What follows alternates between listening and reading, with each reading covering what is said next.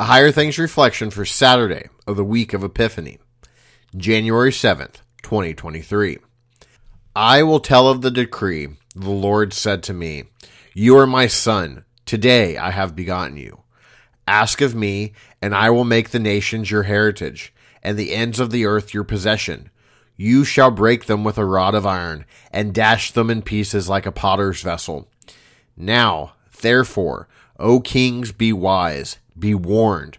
O rulers of the earth, serve the Lord with fear, and rejoice with trembling. For his wrath is quickly kindled. Blessed are all you who take refuge in him." Psalm chapter 2, verses 7 through 11 and 12c.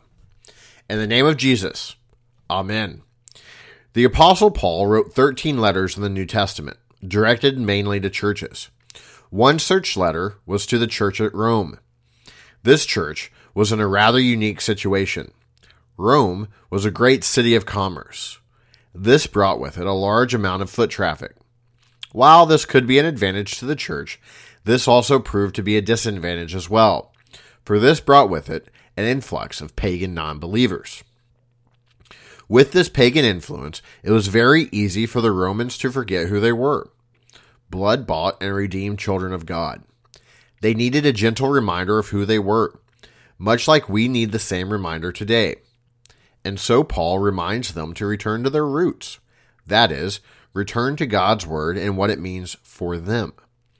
There in God's word, they would be reminded of the promise God made to them and what it meant for their daily life.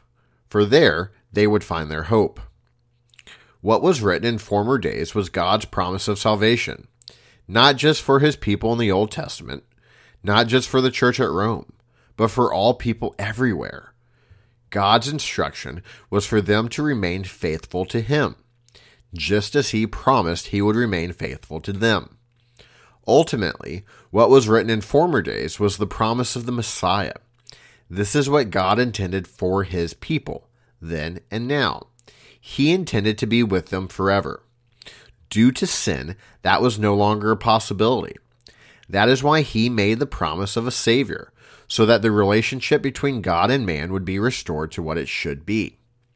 It is through God, that word of God, that the promise he made so long ago and recorded in Holy Scripture, that we find our hope. Our hope isn't found in ourselves or in the things of this world, but in Jesus. At times, the Romans forgot where their hope was to be found. We too can forget that as well. That is why the season of Advent is so important for us, to help us prepare to receive Jesus as our salvation. For it is in Jesus do we have our hope, both now and forever. In the name of Jesus, Amen. Blessed Lord, you have caused all holy scriptures to be written for our learning. Grant that we may hear them, read them, mark, learn, and take them to hear, that by the patience and comfort of your holy word we may embrace and ever hold fast the blessed hope of everlasting life. Through Jesus Christ, your Son, our Lord, who lives and reigns with you in the Holy Spirit, one God, now and forever. Amen.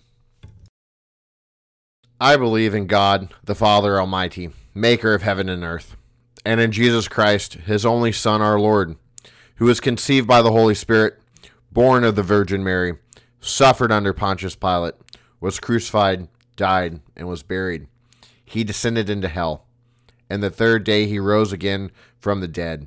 He ascended into heaven, and sits at the right hand of God the Father Almighty. From thence he will come to judge the living and the dead.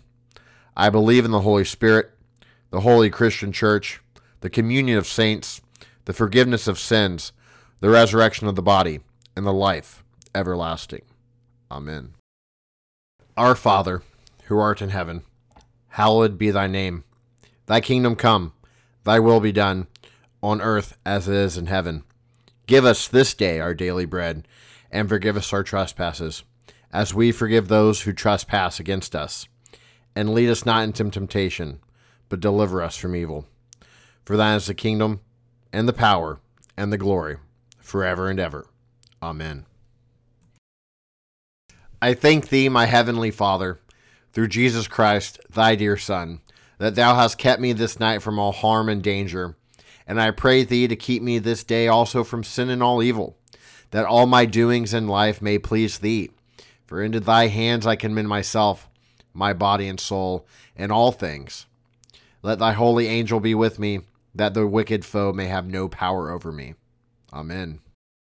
This reflection is a production of Higher Things. Higher Things exists to make the gifts of Christ Jesus known to youth and young adults. To learn more about Higher Things, visit us at higherthings.org/about. Reverend Dr. Matthew Richard gets right to the point, rightly dividing law and gospel, leaving us with the truth of God's word and the comfort of his promises. For all the places we find ourselves overwhelmed by a lack of time and an abundance of sin, these brief but incredible pastoral devotions are a gift to the church.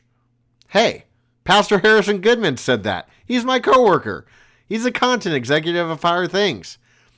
Check out the newest book from Concordia Publishing House, and thanks to them for sponsoring these reflections.